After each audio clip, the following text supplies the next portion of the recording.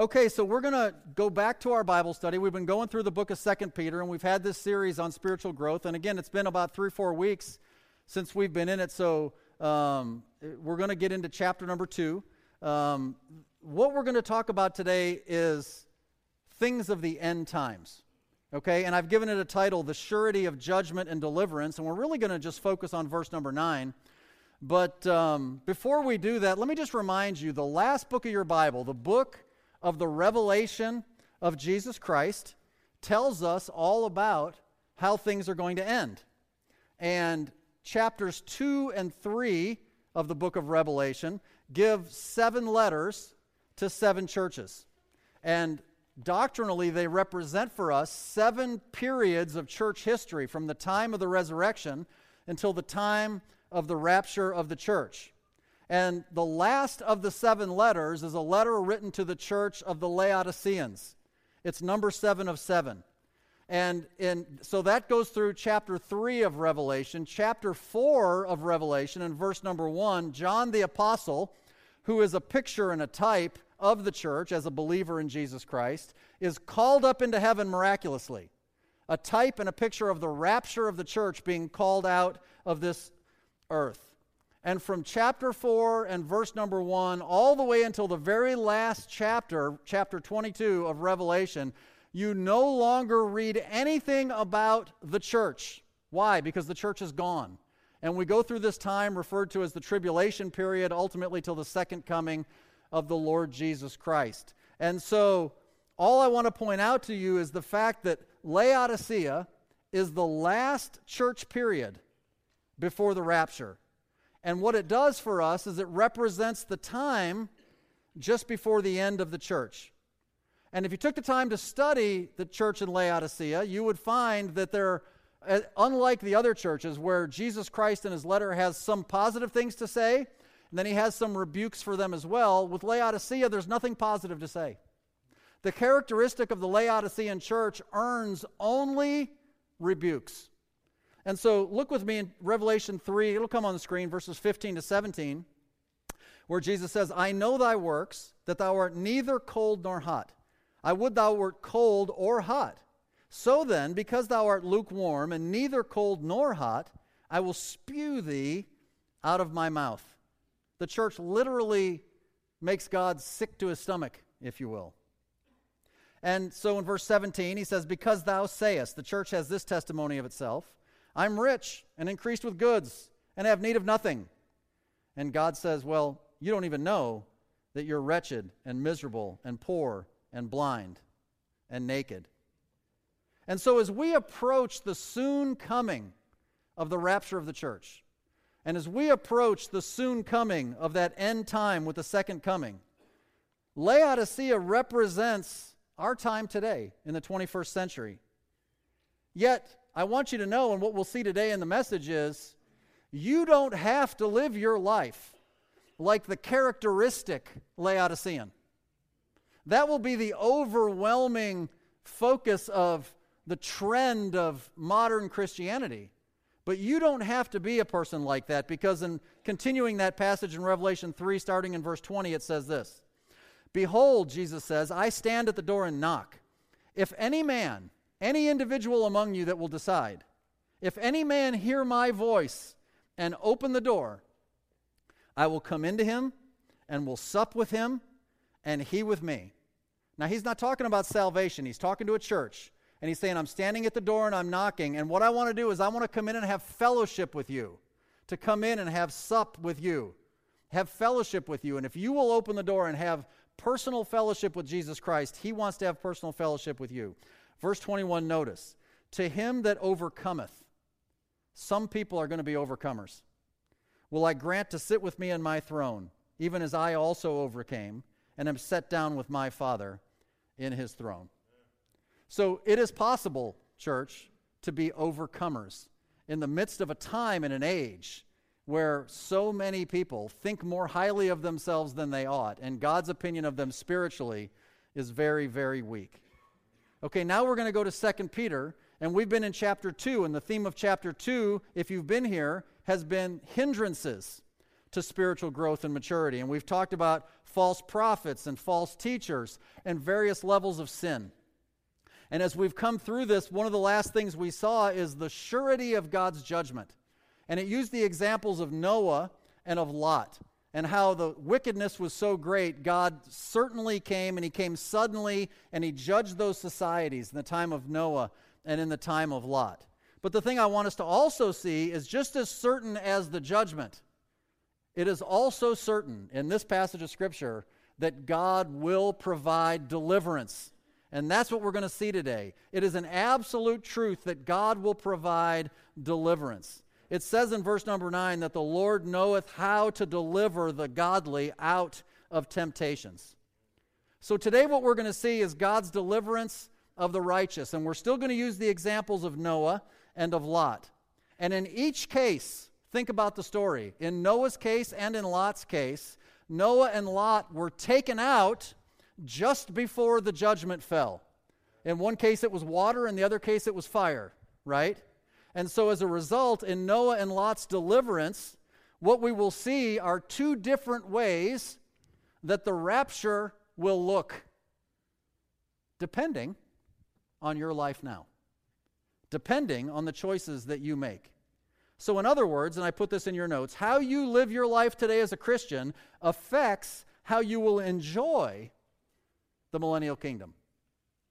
It's not whether or not you'll enter the millennial kingdom, but it will be how you will enjoy the millennial kingdom. It will affect your rewards. So just follow along with me. I'm going to start reading in verse 4, and we're going to come down to verse number 10, where it says, For if God spared not the angels that sinned, but cast them down to hell, and delivered them into chains of darkness to be reserved unto judgment, and spared not the old world, but saved Noah, the eighth person, a preacher of righteousness, bringing in the flood upon the world of the ungodly, and turning the cities of Sodom and Gomorrah into ashes, condemned them with an overthrow, making them an ensample unto those that after should live ungodly, and delivered just Lot, vexed with the filthy conversation of the wicked. For that righteous man dwelling among them, and seeing and hearing, vexed his righteous soul from day to day with their unlawful deeds. The Lord knoweth how to deliver the godly out of temptations, and to reserve the unjust unto the day of judgment, to be punished, but chiefly them that walk after the flesh in the lust of uncleanness and despise government. Presumptuous are they, self-willed. They are not afraid to speak evil of dignities.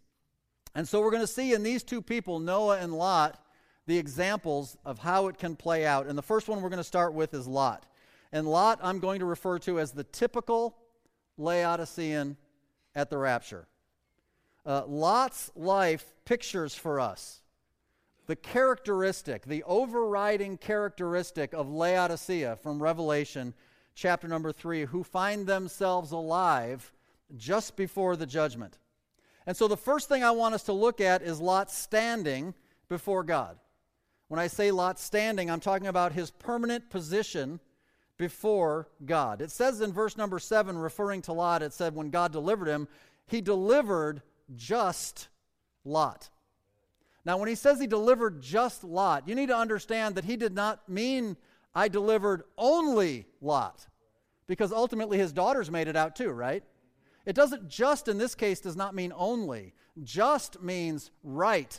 It means he's justified. Lot has been justified, and we know that because in verse number 8 it says, for that righteous man. So Lot is considered a righteous man. Lot is considered to be a just man. To be righteous means that you are right with God.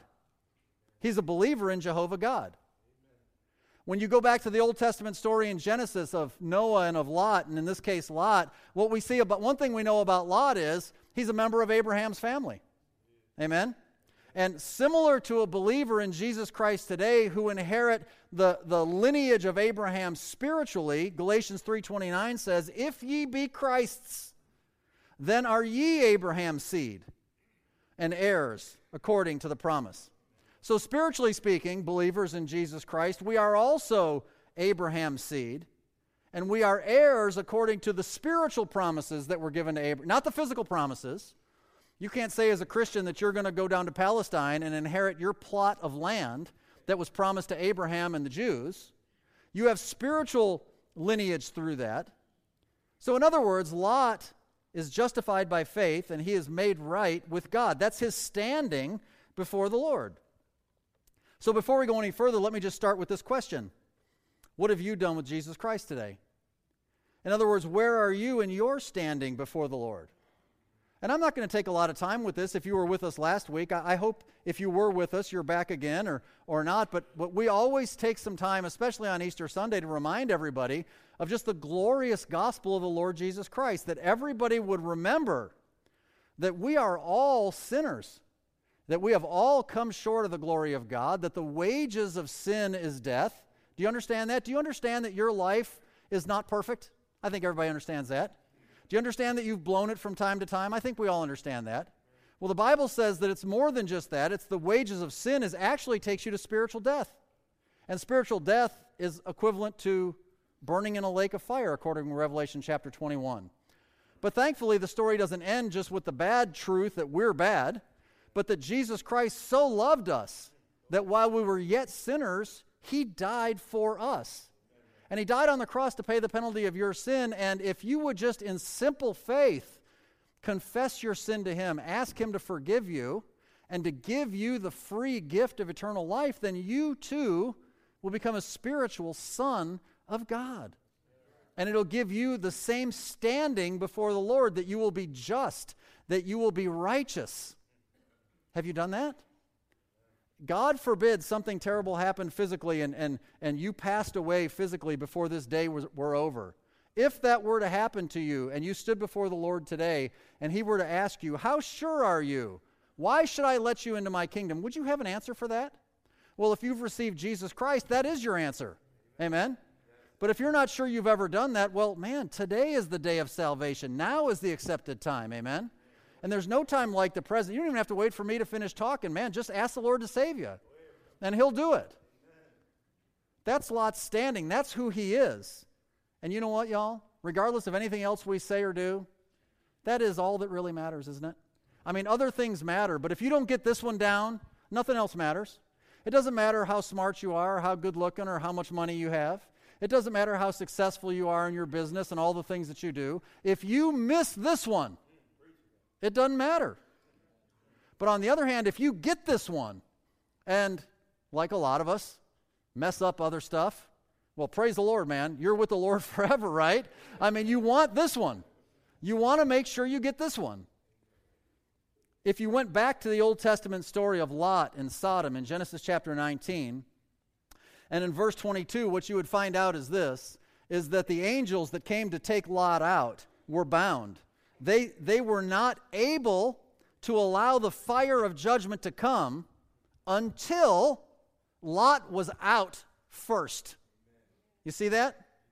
Lot had to be taken out before the judgment could come. He's taken by the hand of the angels and he's led up into a mountain, which is a picture of the heavenly Mount Zion, raptured out just before the fire falls. You see that? Lot's a great picture. The same thing is said of us in the church, 1 Thessalonians 5 and verse number 9. For God hath not appointed us, church, to His wrath. The day of God's wrath is this time of the great tribulation. We're not appointed to the wrath, right? That's why we know the church is going to be raptured out before the time of the tribulation. Not in the middle of it, not at the end of it, but before it. God has not appointed us to wrath, but to obtain salvation by our Lord Jesus Christ. So because of who you are in Jesus Christ, you don't have to worry about the tribulation. Not personally. Not personally, right? That's Lot's standing. Okay, so letter B. Let's look at Lot's state before the Lord. His standing is permanent, but the state varies depending on how he actually lived his life from day to day. And the first thing that we see about Lot's state before God is that he was burdened. Lot was a burdened brother. It says in verse number 7 that he was vexed with the filthy conversation of the wicked. To be vexed, well, you could translate that afflicted, plagued, troubled, oppressed. He was vexed with the influence of this present evil world. He said, it talks about he was vexed with their unlawful deeds. in seeing them and hearing them every single day. Do you ever feel like that sometimes? Do you ever feel like, man, I'm just trying to live for the Lord. I'm trying to do what's right. I'm trying to stay in the Word. I'm trying to make good choices. And it seems like everywhere I go, everybody I meet, everywhere I go, man, it's just filth. It's just disgusting. This world is truly evil. And you come home and you just want to take a bath and you think, oh my goodness. This was the case in Sodom. This was the case in Sodom, and somehow or another it got to Lot. Romans chapter 1 and verse 32 says, who, knowing the judgment of God, that they which commit such things are worthy of death, not only do the same, but they have pleasure in them that do them. So there's some people who participate in all the wickedness, and there's other people who don't participate, but they don't mind watching it. They don't mind tuning in Netflix to it. They don't mind having pleasure in others. Isn't it amazing sometimes the things we let into our home through the television? That we would never let a living human being come into our home and speak with that kind of language or behave in that kind of a manner. Listen, Laodicea is a wicked, evil time. And what we see about Lot is, and this is in your notes, that Lot's practice did not match his profession. He let the world influence him. See, we are called to influence this world, but if you're not careful, it'll influence you. And, well, Lot did one thing right. I mean, he got his fire insurance, right? And then what did he do? He decided to live for himself. I mean, he agreed to the deal. Lord, I'll give you my life. And the Lord, man, that's great. Here's eternal life. And then after a while, Lot's like, I think I want my life back. I think I want to run my own life again. That's a challenge for you teenagers. It's a challenge for everybody, but it's a real challenge for you guys. Because what happens is you sincerely and truly, whether it's at a camp moment or whatever, you give your heart to the Lord and you mean it. But then you come back, man, and the culture that you all live in, I mean, it's wicked. It just is. And my heart goes out to you, and I pray for you all the time. Because when you come back and all your friends and all the junk that's going on in your social circles, it's trying to drag you back down. And that's just what happens. That's how life is. This is a great picture of that. And so he kind of took it back. He kind of caved. He kind of let the world influence him. Man, thank God nobody does that today. God warns us, 1 Corinthians chapter 6, verse 19. And listen, Paul's voice, can you just hear Paul? It's like he's incredulous. He can't even believe what he's hearing about the believers in Corinth when he says, what? Know ye not, church, that your body is the temple of the Holy Ghost, which is in you, which you have of God, and ye are not your own? Don't you realize that when you made that deal of salvation with the Lord, when you called upon Him, don't you realize that what you said was, Lord, here is my filthy, rotten life. Please give me your pure, holy, perfect one. And God said, absolutely. The greatest deal you've ever made in your life. And then He says, wait a minute, you gave me your life. What business do you have taking it back? Don't you realize, Paul says, don't you understand? You have been bought with a price. You don't belong to you anymore. You don't have a voice anymore. You don't get to vote anymore about what you do.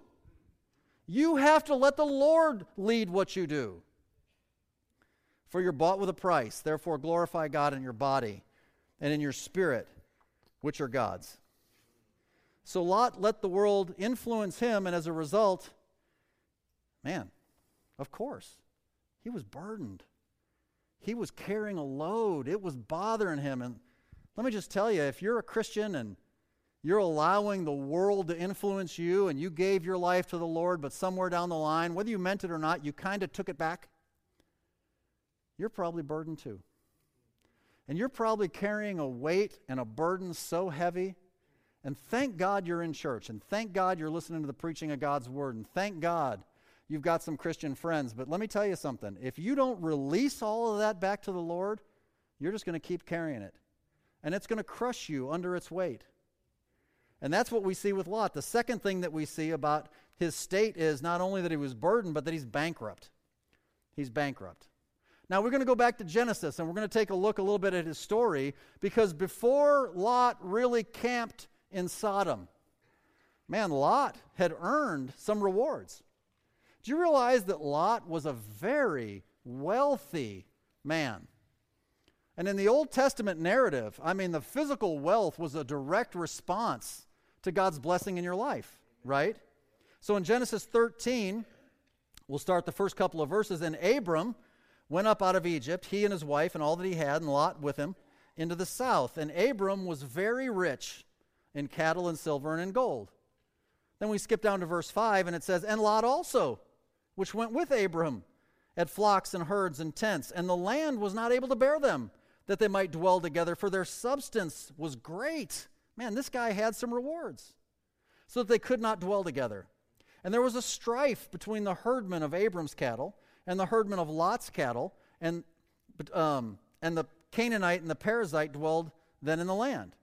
And Abram said unto Lot, let there be no strife, I pray thee, between me and thee, between my herdmen and thy herdmen, for we be brethren. That's great advice.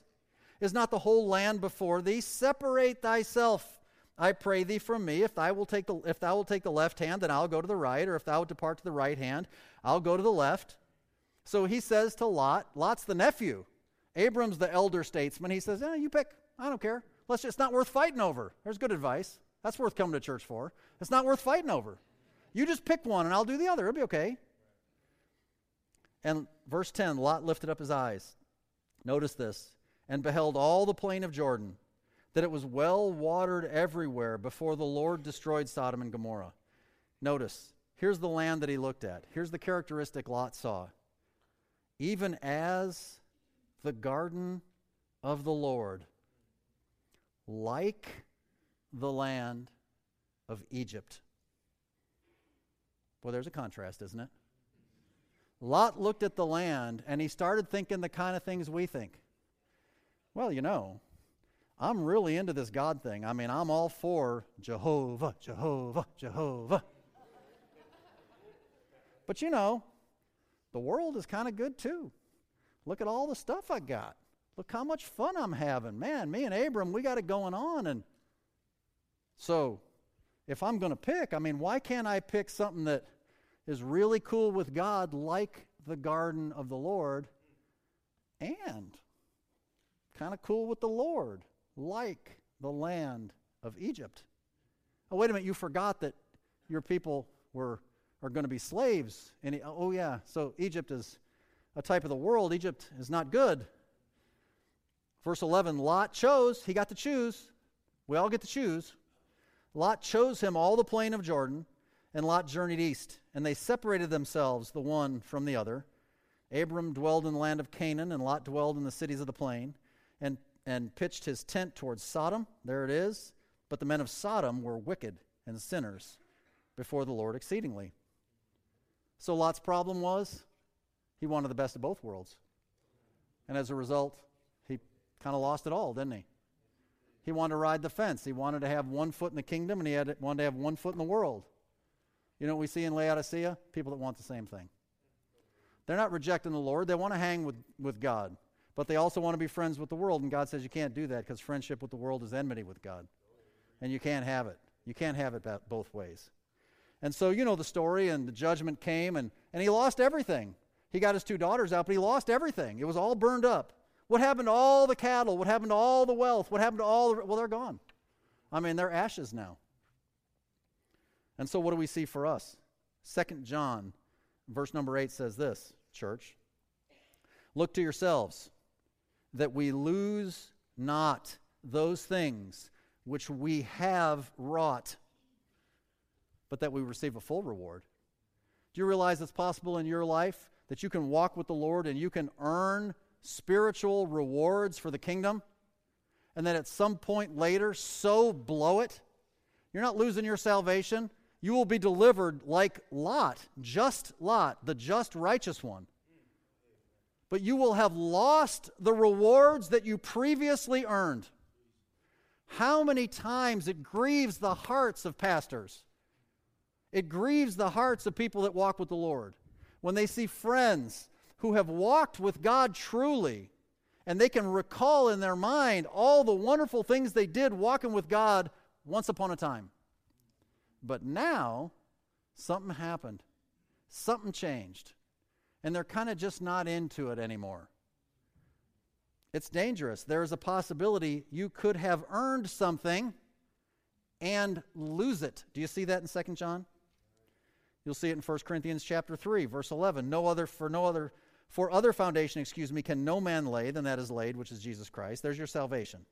But we've got to build upon the foundation, right? If any man build upon this foundation, gold, silver, precious stones, wood, hay, stubble, every man's work shall be made manifest, for the day of judgment, shall declare it, because it shall be revealed by fire. And the fire shall try every man's work of what sort it is.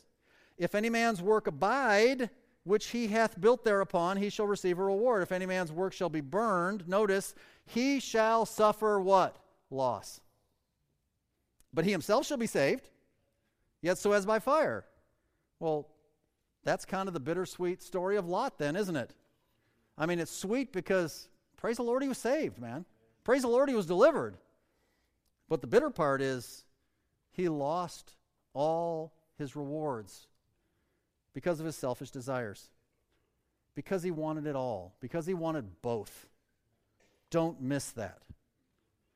Proverbs chapter 13 and verse number 4, the soul of the sluggard desireth and hath nothing, but the soul of the diligent shall be made fat. So that's Lot, and he is the typical Laodicean. That's what Revelation 3 tells us about. A guy like a church, a time period in history where the overwhelming majority of people will be characterized like Lot. They're going to make it out, yet so as by fire. So we're going to end with Noah because Noah did better, okay? And I don't want to end with the Debbie Downer. I want to kind of encourage you. So Noah is the overcoming Laodicean. Amen? Noah is a picture and a type of the overcoming Laodicean at the rapture. It's an entirely different story. Noah did it right. That's why I saved it for last, okay? So, letter A, like Lot, Noah also was saved. No huge, revelation there. Okay, so, like Lot, Noah lived amidst a terribly corrupt society. He remained separate, and ultimately, he was rescued from the judgment that was coming with his entire family. Unlike Lot couldn't get his whole family, Noah got his whole family out. And so Noah's testimony, if you go all the way back to Genesis chapter 6, and this is review for some of you, verses 8 and 9, it says, "But Noah found grace in the eyes of the Lord." Amen. And it says Noah was a just man and perfect in his generations. And Noah walked with God. So man, obviously, he's a saved man. He's just. He's perfect in his generations. He walked with the Lord. Why? Because he's so great? No, because he found grace in the eyes of the Lord, just like we have. Referring to Noah in Hebrews chapter 11 and verse number 7, it says, "By faith, Noah," notice, "being warned of God of those things not seen as yet, moved with fear, prepared an ark to the saving of his house, by the which he condemned the world and became heir of the righteousness, which is by faith." So he did it by faith because he acted solely on God's word. He was warned of God. How did God warn him? Well, God spoke to him. Well, how does God warn us? Well, God speaks to us. So Noah received the word of God and he believed it. And he believed it so much that he didn't just say, "Oh, that sounds cool." He acted upon it. He could have said, "Oh, yeah, that rain thing, that sounds interesting. I'm not building an ark or nothing, but it sounds cool. I think that's neat." Well, he'd have got drowned out too. No, his faith led him to actually do something right because he feared the Lord. He believed his word, and he proved that his faith was alive by acting upon it. And because of that act saved his family. And he received God's righteousness.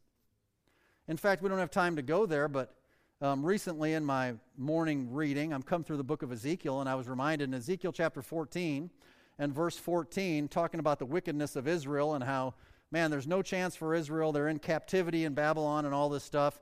And it was like, man, the situation in Israel is so bad, he says, even if Noah or Daniel or Job were here, you couldn't pull this thing out of the pit. It's that bad. In other words, Noah, Daniel, and Job are listed by God as 3 exemplary examples. 3 guys that stand as righteous, even if 3 of the most righteous ever, among those 3 is Noah. Noah. Unbelievable testimony. So in other words, I put this in your notes, Noah was saved by getting in the ark, which pictures salvation in Jesus Christ. So Noah gets in the ark. The ark is a picture or a type of Jesus Christ. You have to get in Christ if you're going to have eternal life, right? So Noah was saved by getting in the ark, which is a picture of the salvation that is in Jesus Christ. If you went to Genesis chapter 7 and verse number 1, so the rains are about to start coming, and the Lord says to Noah, "Come thou into the ark." Very interesting. The Lord is on the inside inviting Noah, come in here with me. See? And so that's the invitation to salvation. That is the invitation that is given for salvation in churches all over this world week after week after week. Come, receive, right? Isn't that what we hear over and over again? In fact, your entire Bible ends in Revelation 22 and verse 17. The Spirit and the bride say, "Come." Let him that heareth say, "Come." Let him that is athirst, come. And whosoever will, let him take the water of life freely. So he invites Noah to come into the ark, like we are invited to come into Jesus Christ. And it says in Genesis 7 and verse 16, that when they went in and the door was shut, it says the Lord shut them in. Now you spend some time back in Genesis chapter 7 and you check it out. When he built that ark, he built it out of wood, right? But it wasn't just wood, right? It also was made with this thing called pitch.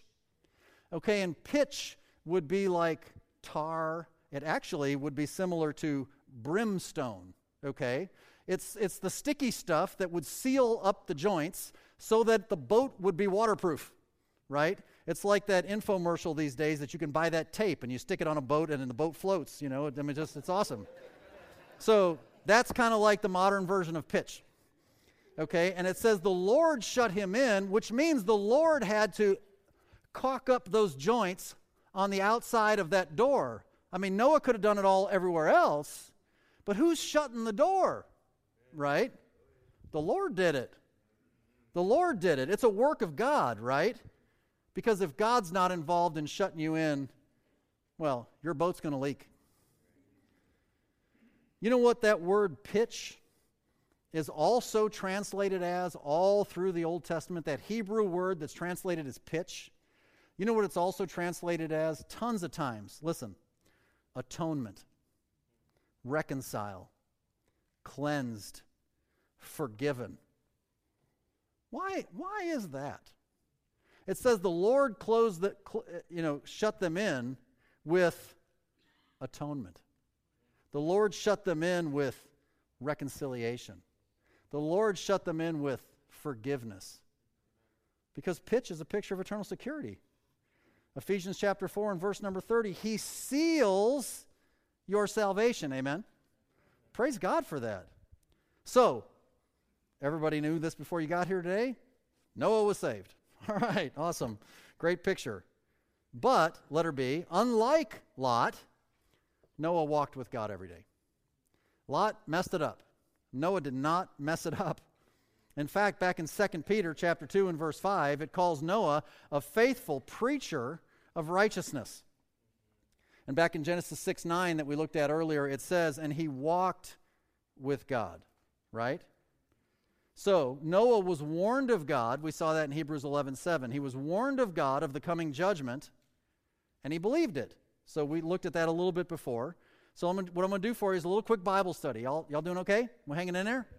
We're going to dig a little bit, all right? So a little bit of Bible comparison. We got to compare Scripture with Scripture. We're going to look at a few places. Hang with me. Y'all ready? If you're ready to hang with me, say, hang with me. All right, I don't know why I thought of that, but that sounded dumb. Okay, all right, ready. Genesis, I just want to make sure you're not sleeping. Genesis 5.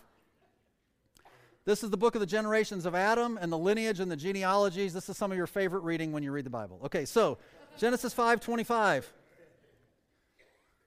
Before we get into that, there is the great-grandfather. Let me start with this. The great-grandfather of Noah is a guy named Enoch. And in Genesis 5, not 25, but 21, excuse me. Enoch, the great-grandfather of Noah, lived 60 and 5 years and begat Methuselah. And Enoch walked with God, notice, after he begat Methuselah, 300 years, and begat sons and daughters. So whatever was going on in Enoch's life for the first 65 years, he wasn't really tracking with the Lord. Then he has this child. And like happens in our world, sometimes some big life event happens, and it kind of gets your attention, doesn't it? And after that big life event, in this case it's having this child, maybe it's because he couldn't come up with a better name. I'm not sure what it was. That he's like, oh, I need to start walking with God now. And for the next 300 years of his life, he walked with God after Methuselah was born. That's what it says, right? Now, what is that? Well, God did things that sometimes it's hard for us to, figure out because it's not exactly the way he does them today. But the names in the Bible mean something. And the name Methuselah has a meaning. If you were to translate it into something that makes sense, the name Methuselah literally means when he is gone, it will come. And the idea is this. Methuselah was given as almost like a prophetic sign. When this boy that is now born, at the end of his life, when he's gone, judgment's coming. Judgment's coming. That's what his name means. So he gives birth to Methuselah. So Methuselah ultimately will be the grandfather of Noah. Now I want you to see this. Because everybody in the days of Enoch, in the days of Methuselah, in the days, of course everybody lived a long time back then, they knew the story. Word would have passed. Everybody would have known, oh, when he's gone, it's coming. Now, people lived a long time back then. But Methuselah, if you studied your Bible or you checked, is the oldest man recorded that ever lived on planet Earth. He lived 969 years. Okay? So if you check the genealogies and, you got nothing else to do and you're just checking, what you're going to find out is nobody has ever lived longer than Methuselah. A great picture of the long suffering of God before the judgment comes, right? 969 years. Now, the narrative picks up. Now we're going to go to Genesis 5:25, and we're going to follow the genealogy. So Enoch begat Methuselah, starts walking with God. The message comes in. And Methuselah, verse 25, lived, notice, 187 years and begat Lamech. You got your notes, right? 187. Skip down to verses 28 and 29. And Lamech lived 182 years and begat a son and called his name Noah. So here's Noah. So now, from Methuselah to Noah, we have 187 years and 182 years, which if you add them together is 369 years. You said, I didn't know we were doing math at church. This is crazy. What are you doing? Hang in there, man. You sometimes got, hey kids, math matters. I mean, it does. It really does. When am I ever going to use this in life? Okay. All right. Genesis chapter 7, we're comparing Scripture with Scripture, and we're paying attention even in the genealogies. God can teach us something. You doing okay? Everybody's okay? Okay? Genesis 7, verse 6. Noah was 600 years old when the flood of waters was upon the earth. You doing the math? 369 plus 600 is 969. When he is gone, judgment will come.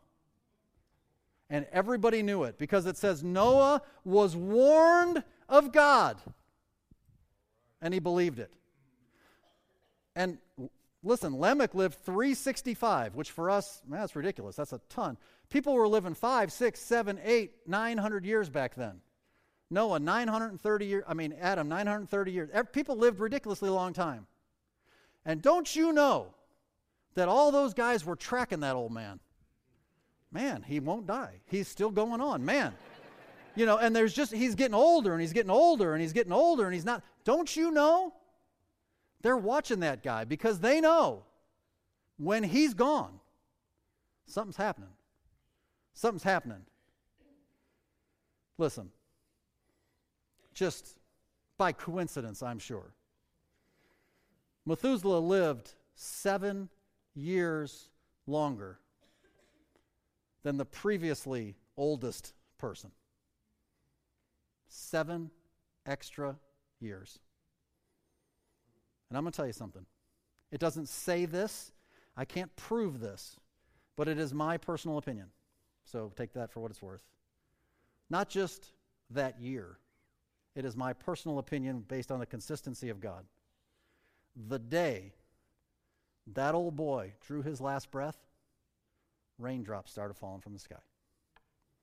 Raindrops started falling from the sky. They went to the cemetery to bury him or whatever it is they did back then, and never seen that before. Water falling from the sky. Well, that's what Noah had been preaching, right, for 100 years. Noah was warned. You know what, Laodicean church? You've been warned too. You've been warned too. 1 Thessalonians chapter 5. But of the times and the seasons, brethren, you have no need that I write unto you, for yourselves know perfectly that the day of the Lord cometh as a thief in the night. Do you realize, and here's in your notes, Noah is taken out before the judgment, and as such is a type of a rapture. Now, for you hardcore Bible students, I am aware of the fact that the days of Noah do not correlate exactly with the church age. I get it. But the fact that he is taken out before the judgment comes is a picture of a rapture. There are 3 raptures in the Bible. I get it. I'm just saying it is a picture of one of them. And I want you to see in Matthew 24 and verse 37, but as the days of Noah were, so shall also the coming of the Son of Man be. We've seen that before. Jump down to verse 40, Matthew 24. Then shall 2 be in the field, one shall be taken, the other left. So his being taken out in the ark is a picture of a rapture. So entering into the ark, we saw, was a picture of the believer in Jesus Christ. It's also a picture of the believer in the church. So the ark represents Jesus Christ in the matter of salvation, but the ark also represents the church. Why? Because the ark is the place where all the newly saved people got together, right? That's where they found protection from this world. And since the ark pictures Christ, they were in Christ like we are in Christ and a part of his body. And as a body, that is the church. 1 Corinthians 12:27, ye are the body of Christ and members in particular. Colossians 1:24, who now rejoice in my suffering for you and fill up that which is behind of the afflictions for Christ in my flesh. Notice, for his body's sake. Who's that? Which is the church.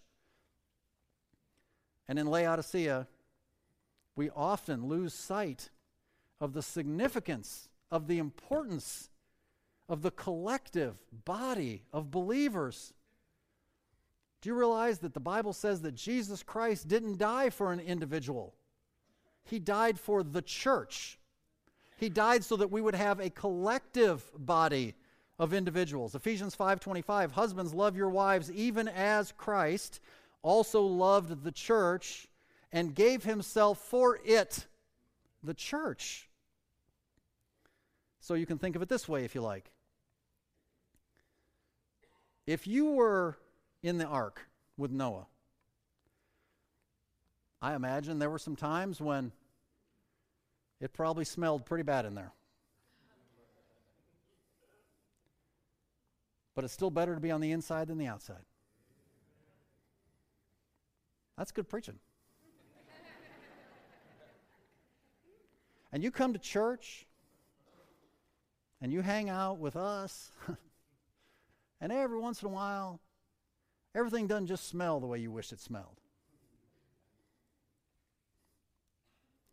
It's still better to be in than to be out. I'll take in any day with you stinkers.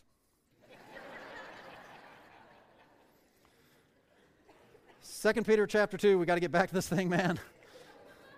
The Lord knoweth how to deliver, amen? God is a faithful deliverer. And if you are saved, you are secure in Jesus Christ. Hallelujah, that is guaranteed. So God's part is sure. The question is, what are you doing with your part? God's part is sure. What are you doing with your part? 2 little quick applications and we're done. First, man, walk with God. Walk with God. Romans 13, verse 11. And that knowing the time, Laodicea, right before the rapture, knowing the time, that now it's high time to awake out of sleep. For now is our salvation nearer than when we believed. The night is far spent, the day is at hand. Let us therefore cast off the works of darkness, and let us put on the armor of light, and let us walk honestly as in the day. Not in rioting and drunkenness, not in chambering and wantonness, not in strife and envying. Man, church, don't live your life drinking and partying and shacking up and arguing and fighting and lusting. But put ye on the Lord Jesus Christ and make not provision for the flesh to fulfill the lust thereof. Walk with God. Let me give you this last one because this is powerful and we're done. Pray for your friends. You say, well, I'm doing okay. I mean, I'm not perfect. I got issues, but generally I think I'm walking with the Lord. And a lot of you, I'm sure, man, that's true. Thank God for you. Man, are you really praying for your friends that are struggling? You got friends that you know are saved, but man, somehow something happened. They've lost touch. Man, pray for them. I want you to consider this. Why was Lot rescued from Sodom? Well, okay, the salvation thing, okay, but I want to dig a little deeper because did God pull Lot out specifically just because Lot was awesome? No. It's because Abraham prayed for Lot. You go back to Genesis 18 and you have this whole long exchange where Abraham is talking to God. And God's like, man, you better get out of the way because I'm going to toast Sodom. It's going down. And Abraham says, man, Lord, if you could find 50 righteous people, would you spare that city? Okay, 50 righteous people. He's like, Lord, man, I don't want to be a jerk or nothing, but how about we bargain it down to 40? And he's like, all right, 40. While we're talking, 30? We'll get 30. You save the city for 30? 30. And he gets him down to 10. I almost said something I would have to apologize for next week. Okay, so, great bargain hunter. Okay, Abram got him down, man, to 10. And God said, find 10, and I won't destroy the city. Well, we couldn't find even 10. So the city was destroyed, but Lot made it out. And notice this in Genesis 19:29. Notice. And it came to pass, when God destroyed the cities of the plain, that God remembered Lot. Does it say that? No. God remembered Abraham and sent Lot out of the midst of the overthrow when he overthrew the cities in which Lot dwelt. That's powerful, man. And I'm convicted. I'm convicted that I have friends who know that they're saved and don't walk with the Lord, and I don't cry out to God enough. But man, I'm starting to. And you know what? We started a monthly prayer meeting around here. We'll have the next one in a couple of weeks. First Sunday night of every month.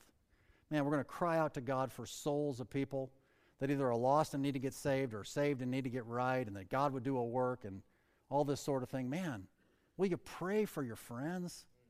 Would you really pray for your friends? Man, that'll change them.